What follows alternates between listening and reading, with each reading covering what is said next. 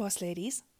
Our topic today is an EQ concept that we usually like to refer to as respond, don't react. And where this really has its origins is when we're working with leaders in terms of leadership development coaching, and we're talking around how you show up in situations and how you deal with difficult situations. Because part of your evolution as a leader is really learning not to lose your shit, right? And to not have knee-jerk reactions, because that's usually a sign of relatively low EQ. So effectively how this works, I'd like you to think of the medical terms. Okay, so imagine if someone is in hospital and they've been really sick for a while. Imagine an episode of House, for instance. Now, usually when the doctors come and they say that the patient is responding to the treatment, it's usually a much slower process, right? So they've chosen a course of treatment and the patient is slowly starting to recover. They're not seeing any adverse reactions. Things are moving along nicely, and generally this means that it's a good sign and chances are that the patient is on the mend. However, if a doctor comes to you and says the patient has had a reaction to the antibiotics we gave them, that's usually a really negative, bad thing, right? In the medical fraternity, when someone has a reaction, it usually happens really quickly. It's pretty ugly. Sometimes there's rashes and there's vomiting and there's just all kinds of weird stuff that happens. None of it is pleasant and it always causes panic. The same principle really applies in life and at work. So when you're faced with a really difficult situation or a difficult person, the best thing that you can do is to remember the respond, don't react rule. So what you want to do is you want to be very mindful around the things that you say and the things that you do. So that might mean that you need to practice a bit of a pause before you speak.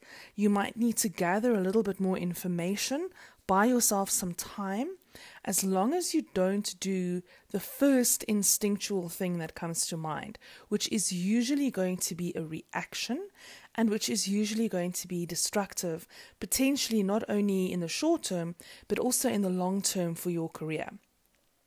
So this is something that I continuously work on, and it's sometimes a little bit difficult, especially if you don't have a very good poker face, which, by the way, I don't. People who know me know that I wear my heart on my sleeve, and it's very difficult for me to hide my disdain. But I've learned over time to actually just practice that pause and to be a little bit more patient and to be more methodical around how I do things. So effectively, before you lose your shit and you start going crazy, rather just breathe and start asking questions. Usually, we just need a little bit more information so that we can make a more informed decision. Usually, we need to just learn a little bit more. We need to buy ourselves some time, maybe speak to some other people, and we will actually find a resolution to whatever the problem is. The other thing that you can do if something's made you really, really angry and you are really not feeling great and you want to get rid of your frustrations, one of the things that you can do is that you can actually write down these feelings of yours. So you can either have a journal, which I kind of actually advise against because people can find your journal where you've been ranting about things. So maybe you want to keep a folder on your PC or on your phone. Write down the things that make you angry. Say everything that you want to say to the person, but don't actually send that message. So get all of the negativity out of your system. Lose your shit, but in a controlled environment and in a controlled manner. And don't actually send the message to the person, because probably tomorrow morning it's not really going to matter, right? And there probably was a solution to the problem and you just needed a little bit of time and perhaps some input from other people to actually come to the right conclusion.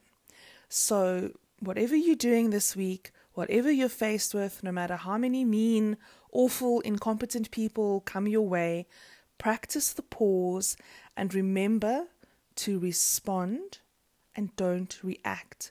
You do not want to be known as someone who has knee-jerk reactions and makes crazy spur-of-the-moment decisions that are dangerous for you and potentially dangerous for your team. Chat to you again.